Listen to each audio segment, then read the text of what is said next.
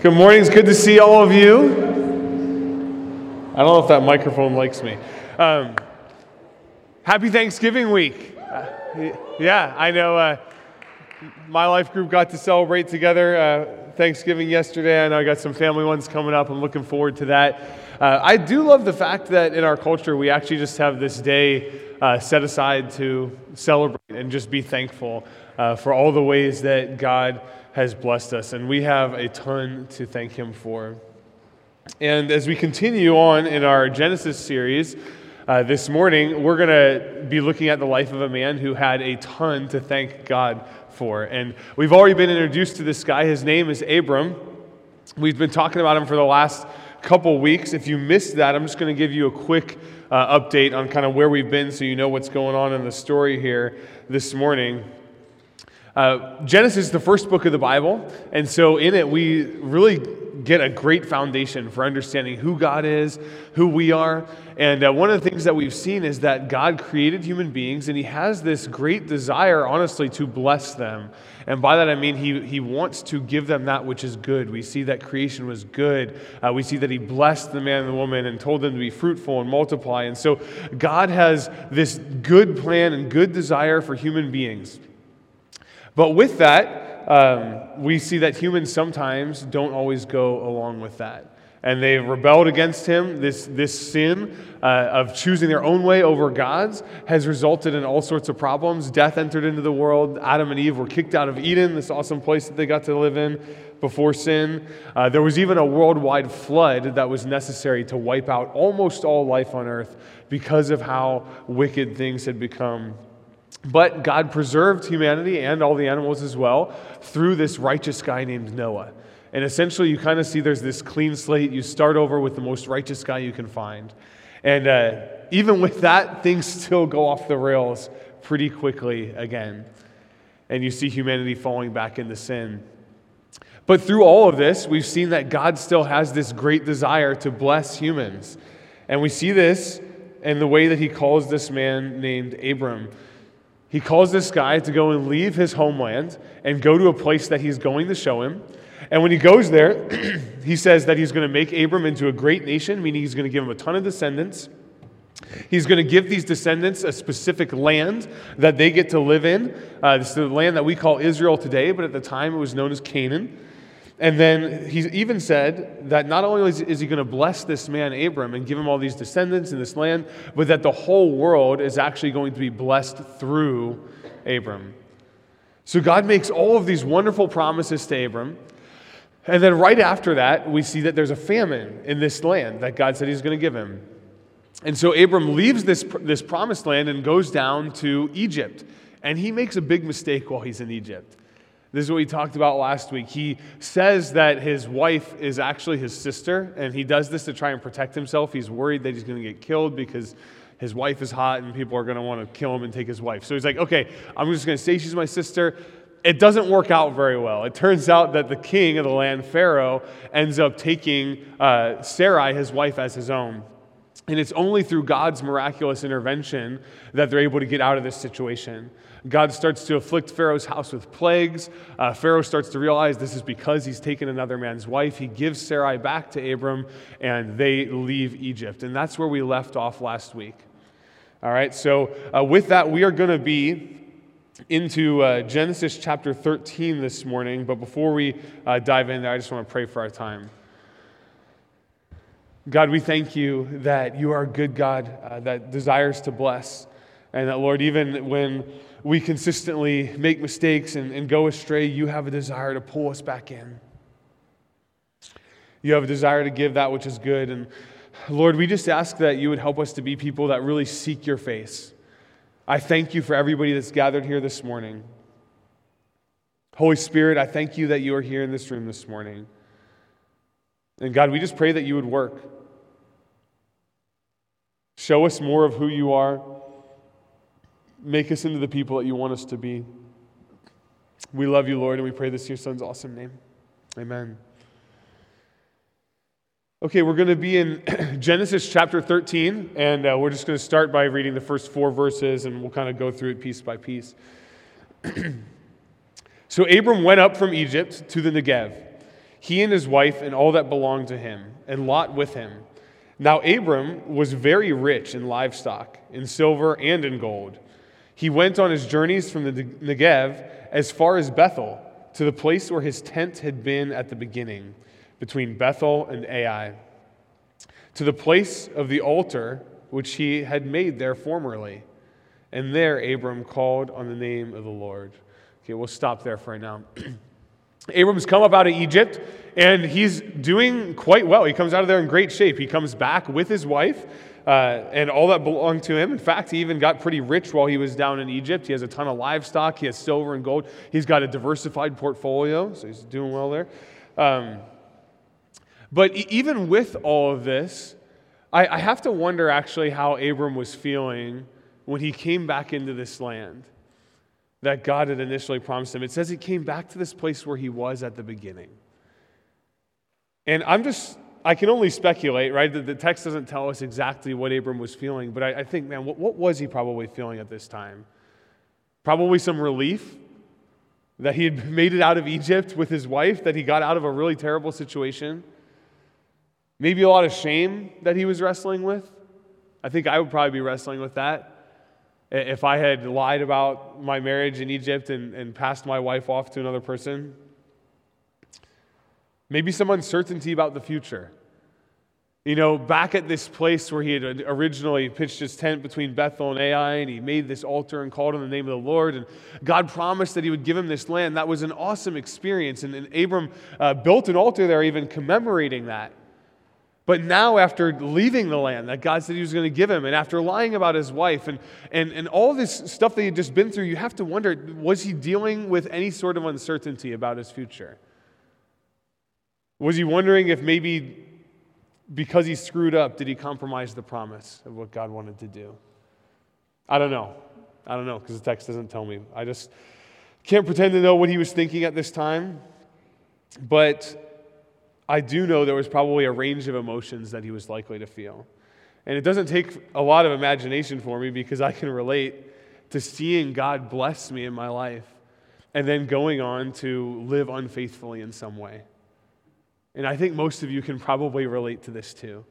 It's like, man, God was so good to me, and then I went and screwed up and messed up, and you wonder, like, man, what's he going to do? And I think that in these times where you're like, man, God was good, I've screwed up, the best thing that you can do is just repent and return. Go back to the Lord. He doesn't want to just keep you at an arm's distance. And I love that Abram, after his failings in Egypt, comes back up to this place where God had initially made this promise to him. You know, we see in Genesis 12:7-8, this is that spot he returns to, going back in time before Egypt. It says, the Lord appeared to Abram and said, to your descendants I will give this land. So he built an altar there to the Lord who had appeared to him. Then he proceeded from there to the mountain on the east of Bethel and pitched his tent, with Bethel on the west and Ai on the east. There he built an altar to the Lord and called upon the name of the Lord. When Abram comes back and returns to this place, I think he has to be remembering that moment. He has to be remembering the powerful experience he had with God's promise and him calling upon the name of the Lord. And with this, I believe he probably gained a lot of confidence in remembering that God still wanted what was good for him. Still wanted to bless him. I think this was probably a very healing time for Abram. And I just want to ask, have you ever had a time in your life like this, where you just have to come back to God after you've screwed up in some major way, and you have to remind yourself of the promises of the Lord? That's what Abram's doing here at the altar. We need these times of repentance and remembrance. Right? They help us, especially when we know that we're going to be confronted with some sort of new challenge that's likely to come along our way. We see God's faithfulness, we screw up, we repent. We need to repent. We need to remember God's faithfulness because we know sometime down the road there's probably going to be another challenge we face where it's going to be hard to live faithfully for the Lord. We don't know what form it's going to come in, but it's probably going to come. And that's what would happen for Abram. He faced one major challenge with the famine. He faced another challenge going down to Egypt. He comes, he worships, he repents. Well, he's about to face a new challenge. And it might be one that's a little bit unexpected. It's actually the challenge that can come with prosperity. He almost gets too rich for his own good. Let's read on here in Genesis 13, 5-7. It says, "Now Lot, who went with Abram, also had flocks and herds and tents. And the land could not sustain them while dwelling together, for their possessions were so great that they were not able to remain together.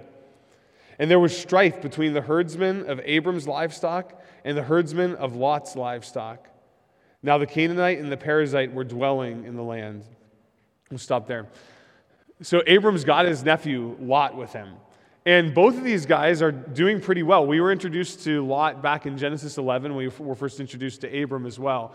And we see that Lot is actually Abram's nephew. Lot's father died an untimely death. And so it's likely that Abram was actually probably some sort of a father figure or caretaker for Lot. Lot has been along with Abram through all these different journeys. They left their homeland of Ur together. They both went down to Egypt and were there when the famine was there in the land of Canaan. And now they've both returned back into this land that God said that he was going to give Abram. They have a long history together. They were family. But at the same time, Lot is a grown man at this point. And it seems that he was actually doing pretty well financially too. And both of them had so many flocks and herds that the land literally could not sustain both of them. It takes a lot of land to let animals graze, right? They eat a lot of grass and vegetation and whatever else. And so there's just not enough space for them. It's kind of like during Welcome Week when you're trying to play Ultimate Frisbee and there's just like not enough space on the campus, right? Those of you that have been through it, it's like there's strife between the herdsmen of Lot and the herdsmen of Abram, just like there's strife between the Ultimate Frisbee players and the cricket players.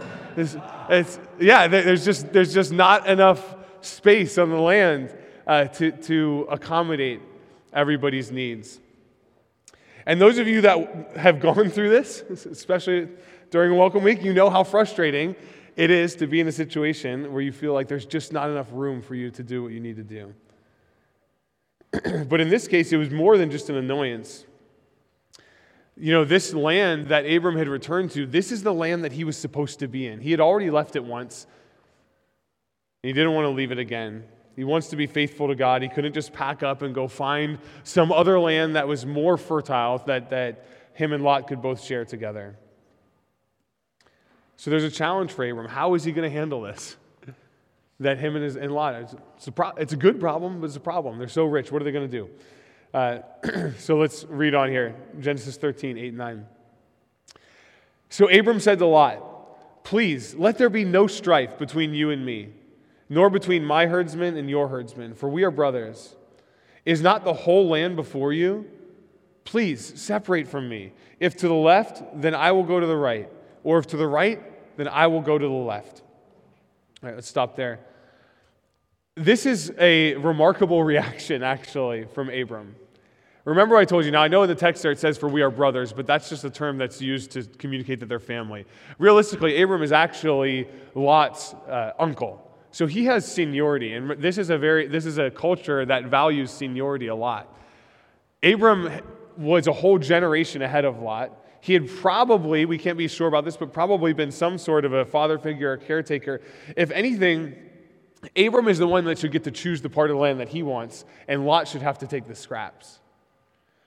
But after Abram sees that there's a problem, rather than saying, "No, I'm just going to take the best of the land for myself," he actually makes Lot an offer. He says, "You know what? You take what you want, and I'll go with whatever is left over."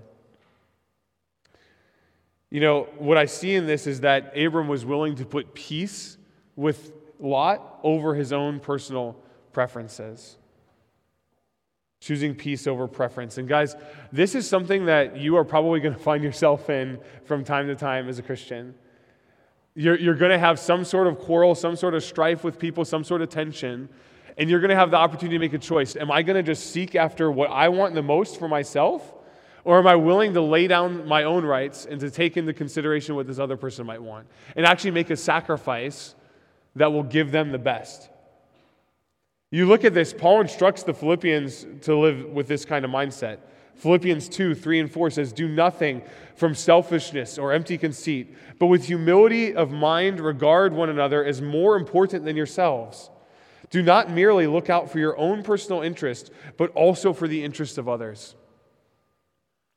And that's what Abram's doing here. He's not just looking out for his own interest. He says, you know what, Lot, I'm actually going to give you a choice here. He wants to pursue peace. Romans 12:18 says, "If possible, so far as it depends on you, be at peace with all men." You, Christian, do you care about pursuing peace with all people as much as it's possible for you? I think a lot of the time we value our own preferences over peace. I think a lot of the time we value our own preferences over unity. Now, of course, I don't believe that this means that you have to bow down to every person's desire, whatever it may be, whenever they might want to take advantage of you. Okay, there's plenty of examples in the Bible where both Jesus and his apostles have strife and tension with people, where they keep doing things that they don't want them to do, right? The Pharisees didn't want Jesus to keep doing the things he was doing. Same with the apostles. They didn't want them to keep preaching Jesus. Obviously, they continued on doing that. Why? Well, because that was something that they actually needed to do. That was God's calling on their life. It was important. They were actually loving people better by continuing to do that than they would have been by choosing to just stop because somebody asked them. It wasn't because they were being selfish that they continued in these things that caused division. It was actually because they were being loving. So, of course, there are exceptions to this. But there are plenty of times where we are able to lay down our own personal preferences and desires in order to serve another person, to live at peace with them.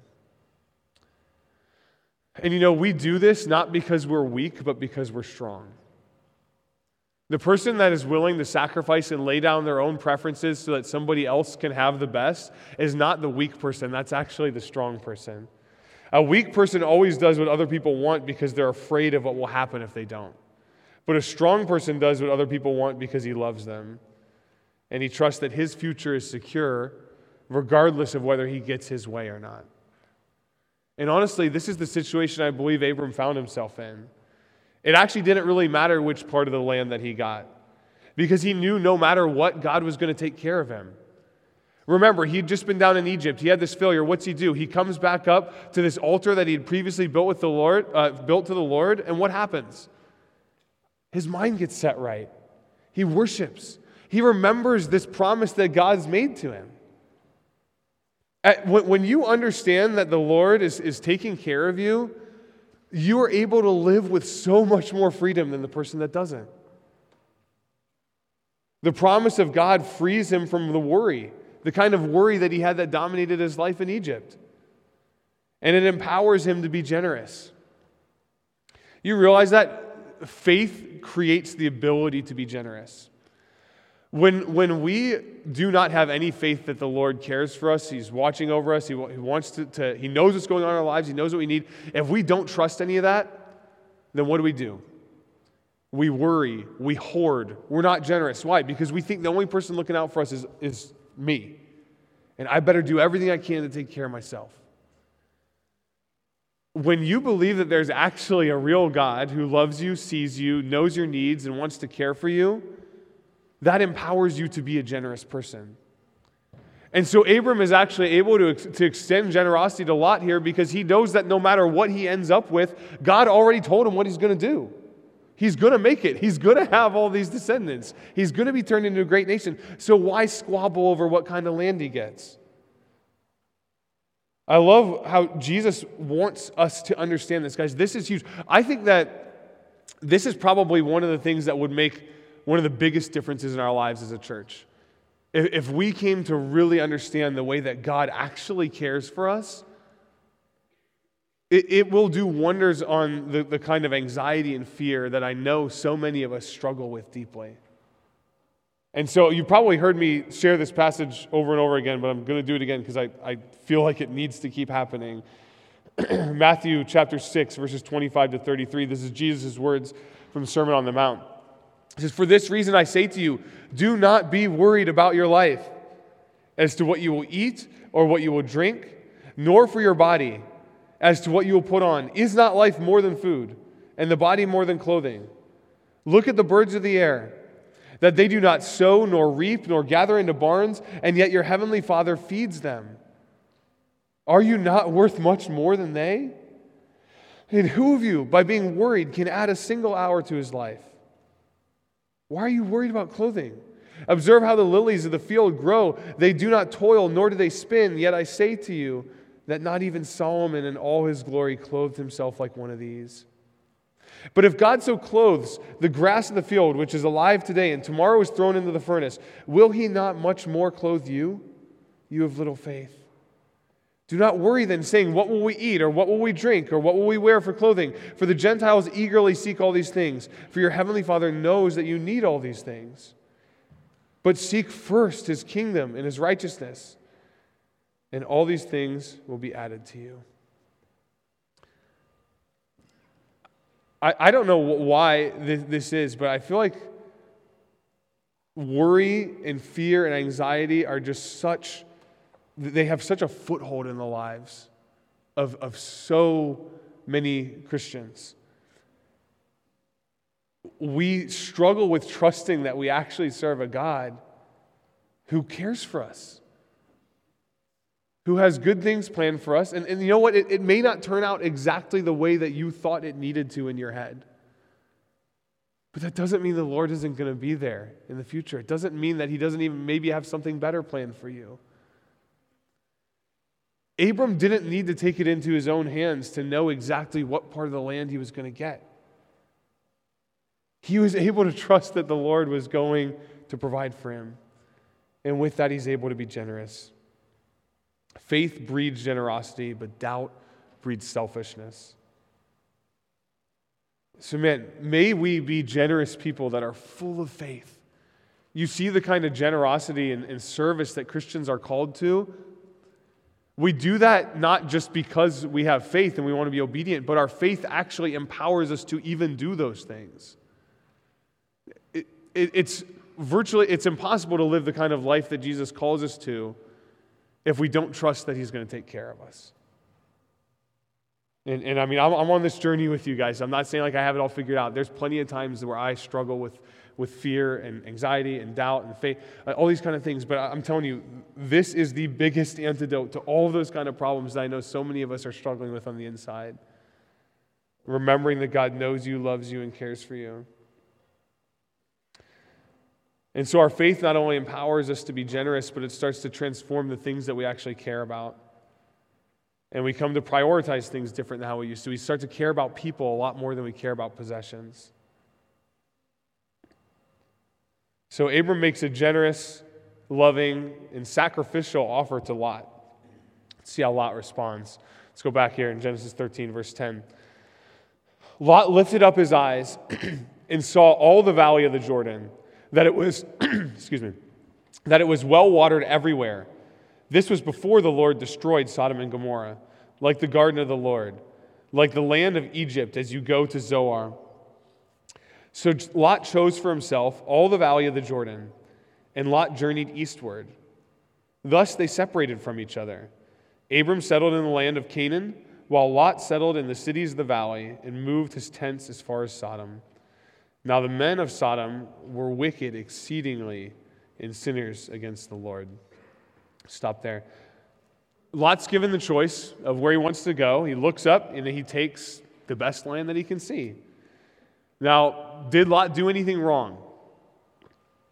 I'm not sure. Sometimes you'll read commentaries and sermon stuff, they kind of throw Lot under the bus. I don't know that I always agree with that. I don't think we have enough information necessarily to say whether Lot did anything wrong here. Abram made an honest offer. Lot made what seemed to be a reasonable decision. I personally wouldn't look down on him for this. As you know, if he just said, well, no, you take the best of the land, and the neighbor says, no, you take it, they'd kind of be stuck in an infinite loop, right? So it's like when your mom and your grandpa like go out to dinner together, and they're both like fighting, no, I'm paying for the check. No, I'm paying for the check. I don't know if any of you guys have ever been in that situation, but I've seen that. Someone has to do something at some point, right? So I'm not saying that Lot necessarily did anything wrong here. Now, while I don't know that we can explicitly say that from the text, I will say that we can be clear that he didn't make a good decision, even if it was on accident. And there's some clues to this even in the text. One that's very interesting is the text explicitly speaks about how Lot moved eastward. And this is kind of interesting. The Bible nerd in me wanted to point this out to you guys. When you see in early Genesis, whenever people have been moving east, we've seen that they've been headed towards trouble. I just want to point this out to you. Adam and Eve, Genesis 3:24. This is right after Adam and Eve sin. They're cast out of the garden. He drives them out, and where do they go? East of the garden. God puts this flaming sword there on the east side of it, showing that was the direction in which they were pushed out. What about Cain? So Cain is the guy that murders his brother Abel, and he ends up getting punished. It says, then Cain went out from the presence of the Lord and settled in the land of Nod, east of Eden. Okay, how about the Tower of Babel? We saw that bad things happen there. All these people come together and they're trying to make a name for themselves. God scatters them, but where were they traveling when this happened? Now the whole earth used the same language and the same words. It came about as they journeyed east that they found a plain in the land of Shinar and settled there. They said to one another, come, let us make bricks and burn them thoroughly. And they used brick for stone and they used tar for mortar. And we see that God would eventually scatter them. And now we have Lot, who's going towards Sodom, and what direction is that? East. So Lot chose for himself all the valley of the Jordan, and Lot journeyed eastward. There's probably more I could get into that, but just from a literary standpoint, it's pretty interesting how Moses, the author, is pointing this out, where we can kind of see when they're moving in this direction, they're generally headed towards trouble. So I'm not saying if you're trying to decide between taking a job in like Pittsburgh or Indianapolis that you should choose Indianapolis because to the west. I think that would be a poor application of that theme. But we are picking up a little bit on what the author is likely telling us and foreshadowing by this idea of moving east. Anyway, Lot looks up. He sees this land from a distance. It looks good. It's well watered everywhere.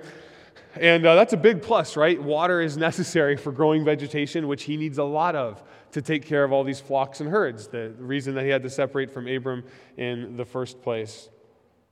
Now, we've seen this theme in Genesis, not only of people moving east and getting into trouble, but we've seen a theme in Genesis of people evaluating the quality of something for themselves and oftentimes actually judging poorly on this. We've seen very much that looks can be deceiving. We saw this with Adam and Eve, right? God told them not to eat this fruit, but when they looked at it, they saw it, evaluated it for themselves, and decided that it was good. Well, it wasn't, but they were fooled. We also saw in a pretty strange passage, I'm not going to have time to get back into this, but in Genesis 6, you can go back and listen to the sermon I preached on this. It's on Spotify and on our website, that the sons of God saw that the daughters of men were beautiful. That word beautiful there is actually the same word for good in Hebrew. And they took wives for themselves that they were not supposed to have. So they also have made an evaluation for themselves that something was good, took something that they were not supposed to have, and it did not go well for them. This is one of the things that was right before the flood. And then now we see that Lot seems to do something similar. He lifts up his eyes, he sees, makes a judgment about what he thinks is good, and moves out towards this place. Now, I don't know if Lot was acting in disobedience the way that Adam and Eve clearly were, and the way that the sons of God seems to be in Genesis 6. That all depends on if you think that Lot was leaving the promised land. It's very hard to be sure where exactly the location of Sodom is. It could have been maybe right on the border of the promised land. It could have been right outside of it. We don't know. But even there, it's like, was Lot really supposed to stay in the promised land? We can argue about that. But regardless of what you think about Lot's decision here, and whether he was being disobedient in any way, it will become abundantly clear in the coming chapters that he made a bad decision. And there's even some foreshadowing about that here in the text. It even says this is before the time that God destroyed Sodom and Gomorrah. So something's going to happen. And we see in Genesis 13:13, it says, now the men of Sodom were wicked exceedingly and sinners against the Lord. There can be things that look good on the surface, but they're not always good in reality. And we are much better off trusting that what God has told us is good, trusting in that rather than trying to make an evaluation for ourselves. In this case, I would say that the way that you can judge a good place to live is not so much whether it's well-watered, but I'd care a lot more about the people that are living there. That people are more important than possessions and places. Sodom was a very nice, fertile valley, but was it a good place to live? Absolutely not. And we're going to see that Lot's going to run into problems here, not because he's running out of water.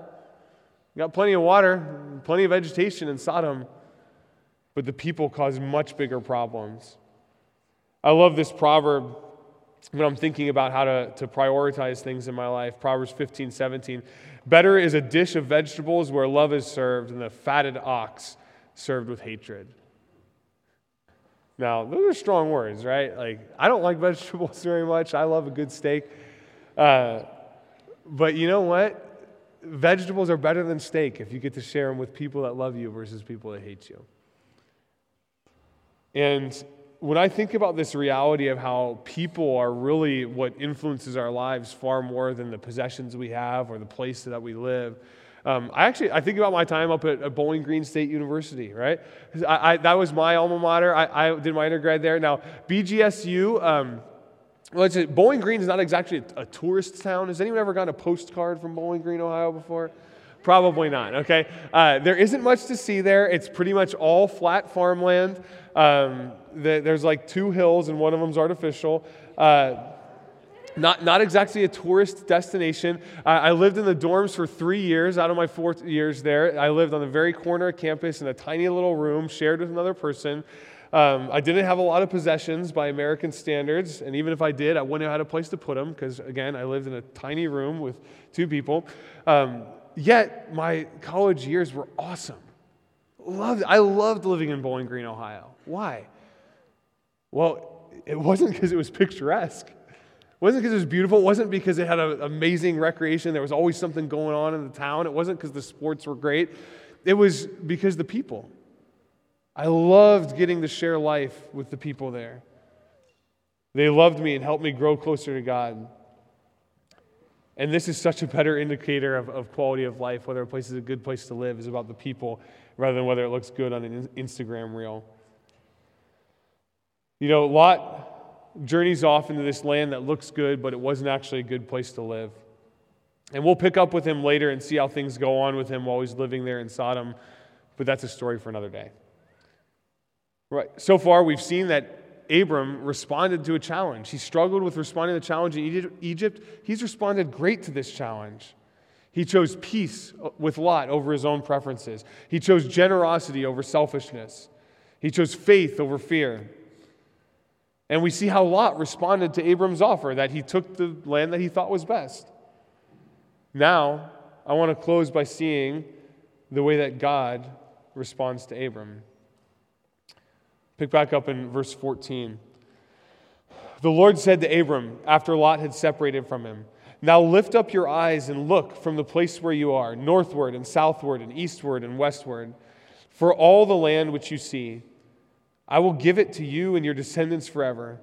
I will make your descendants as the dust of the earth, so that if anyone can number the dust of the earth, then your descendants can also be numbered.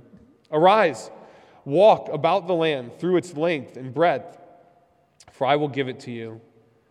Then Abram moved his tent and came and dwelt by the oaks of Mamre, which are in Hebron. And there he built an altar to the Lord. So here we see that God reaffirms his promise to Abram. It wasn't something new. It was the same kind of thing, right? I'm giving you this land. I'm giving you all these kind of descendants.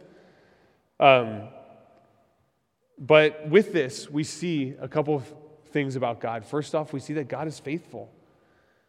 He made this promise to Abram before, and he didn't put any conditions on it, and he's not going back on it now. Abram may have gone off and screwed up a ton when he was in Egypt. It didn't mean that the deal was off. Nothing was going to stop God from fulfilling this promise that he made to Abram. Not even Abram's own failures.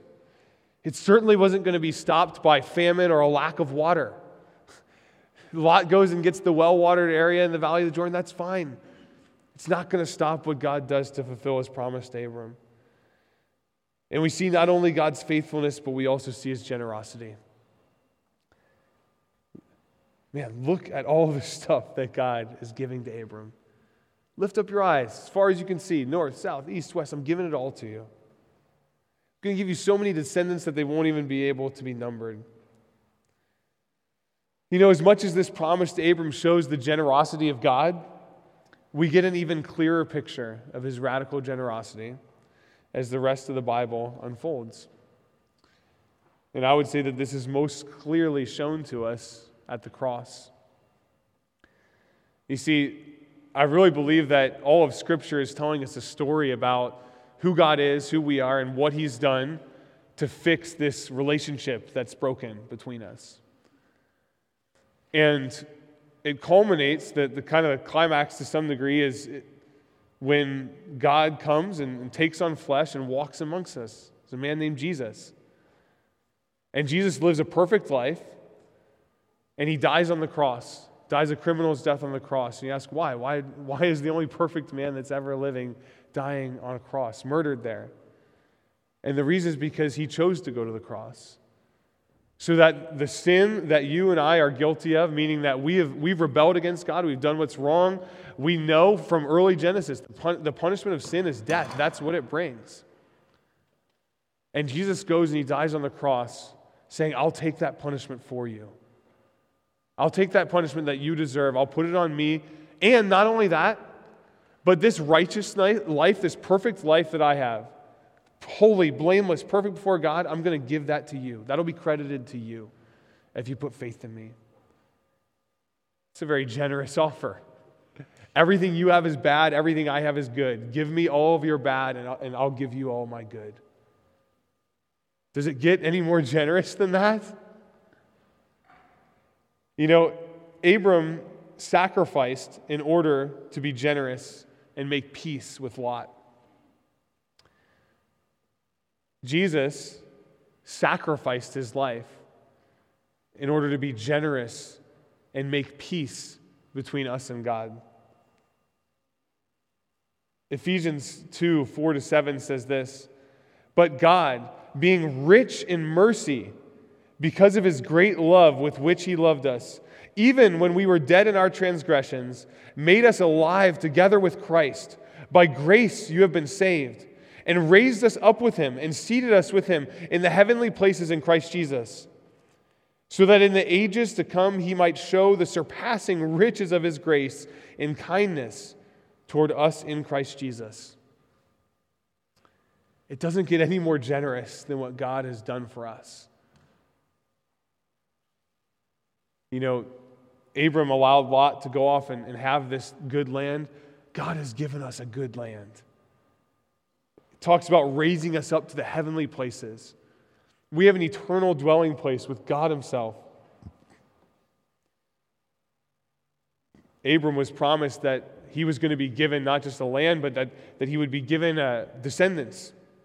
So much to be like the dust of the earth. Guys, when we become Christians, not only do we get welcomed into the Father's house, but we get welcomed into the Father's family. We're brought into a giant family, as much as the dust of the earth. We have a radically generous God. And it was shown in His promise to Abram, but it's shown even more so in the offer He makes us at the cross. And so what's our response? Well, I would say two things that Abram actually does here. The first is that we walk. Genesis 13:17, when God is speaking to Abram, He tells him He's going to give him, He says, arise, walk about the land through its length and breadth, for I will give it to you. You know, God calls Abram to go and walk this land. He wants him to live in it, to experience it, right? He doesn't want Abram to just conceptually know, oh yeah, that's cool, like God gave me this land. He's like, no, I want you to actually go experience this. Live in it. And guys, when I say that God has given us new life, He doesn't want that to just be a concept for us. He doesn't just want it to be like, oh yeah, theologically I know that. He wants us to actually live in it, to walk in this new life that He has given us. To lay down our old lives that are full of sin, which is inherently destructive, right? I was talking about just even how our faith frees us from a lot of things like anxiety and fear and worry and this kind of stuff. Any kind of sin, you name it, it's inherently destructive. That's why God wants us to stay away from it. And he says, you know what? Not only am I going to forgive you of that, but I'm actually raising you up to new life. I'm making you a new person, and I want you to walk in this. I'm actually going to put my Spirit in you. He's going to transform you, and I want you to experience abundant life. Look, Galatians 5:16-25 gets into this idea of us actually walking in this new life, this gift that God has given us. It says this, "But I say, walk by the Spirit, and you will not carry out the desire of the flesh. For the flesh sets its desire against the Spirit, and the Spirit against the flesh. For these are in opposition to one another, so that you may not do the things that you please. But if you are led by the Spirit, you are not under the law. Now, the deeds of the flesh are evident, which are immorality, impurity, sensuality, idolatry, sorcery, enmities, strife, jealousy, outbursts of anger, disputes, dissensions, factions, envying, drunkenness, carousing, and things like these, of which I forewarn you, just as I have forewarned you, that those who practice such things will not inherit the kingdom of God. But the fruit of the Spirit is love, joy, peace, patience, kindness, goodness, faithfulness, gentleness, self-control. Against such things there is no law. Now those who belong to Christ Jesus have crucified the flesh with its passions and desires. If we live by the Spirit, let us also walk by the Spirit." What a beautiful call that we have. We've been given life by the Spirit. Let's actually walk in it. Let's lay down all this kind of stuff that God wants us to stay out of that because it kills us. The deeds of the flesh are evident, he says, and he says, you stay in this stuff, you're staying dead when you stay in that. Get up and walk by the Spirit. Get up and walk through the land. Get up and walk in what God has actually chosen to give us. You know, righteousness is a gift, not a burden.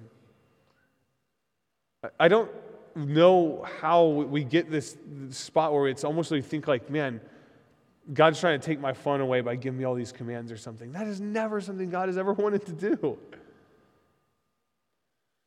When God teaches us to walk in righteousness, He's doing so because He knows that that's actually what's best for us. 1 John 5:3, I don't have this on the screen, but I love this. It says, "For this is the love of God, that we keep His commandments, and His commandments are not burdensome."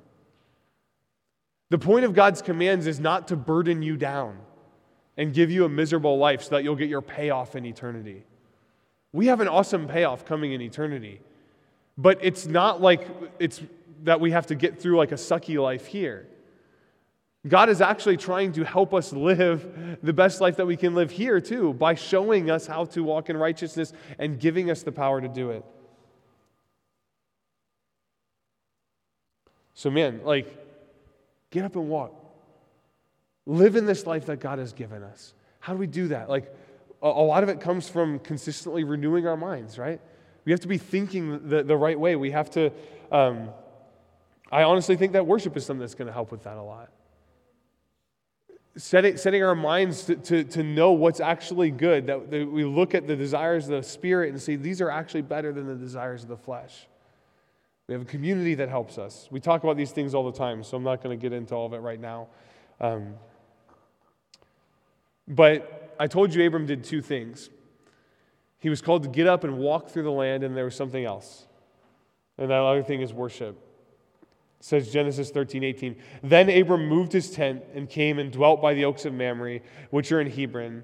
There he built an altar to the Lord. We've seen Abram build an altar to the Lord before, right? He did that back when he camped between Bethel and Ai, and now we see him do it here again. As God has reaffirmed his promise to Abram about what he is going to do, Abram is moved to worship again.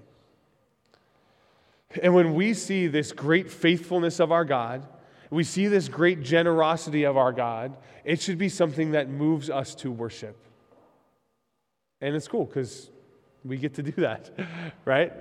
And we're about to do that here in the form of singing. You can do it in the form of the way that you live. Abram did it in the form of constructing an altar. But when we worship, it's just we're giving God the glory and the praise that he deserves. And man, let us be people that worship him with songs of praise. Let us be people that worship him by walking in the life that he's given us. Let us be people that worship him by telling others about him. We have a good, awesome, generous God. So let's walk in the life that he's given us, and let's worship him. Let's pray. God, we thank you that you are so good to us. I thank you, Lord, for the way that you really do transform us. Like you allow us to be people that are full of faith and that know you're going to take care of us, that are able to be generous, that are able to be free of fear and anxiety. God, I thank you for the fact that you show us righteousness and you give us the power to walk in it. And Lord, we confess like we're weak, we struggle. I know I do. I know, Lord, that you call me to walk by the Spirit. But I also know that the desire of the flesh is against that. And we wouldn't need instruction and encouragement to walk by the Spirit if we didn't also feel that temptation from the flesh. And so, God, I just pray for all of us. I know that we experience it. I know I do. The temptation to walk by the flesh and not by the Spirit. Lord, I pray for everyone who's struggling here, that you would just transform our minds to really see your goodness, to see that you're an amazingly faithful and generous God, that your way really is better than whatever it is that we were trying to pursue aside from you. God, we might try to make our own evaluations of what we think is best in life, like Adam and Eve did or like Lot did. But God, we don't know. Sometimes we know you've told us that something is bad and we go for it the way Adam and Eve did. Sometimes we may not know whether it's good or bad. I don't know if Lot knew that about Sodom or not, but God, we just confess that we need your guidance in our lives. And we thank you that you've given it to us. We thank you for your word, that you've shown us what's actually good. And we pray, Lord, that you would help us to walk in it. We love you so much, Lord. We thank you for who you are. We pray this in your son's awesome name.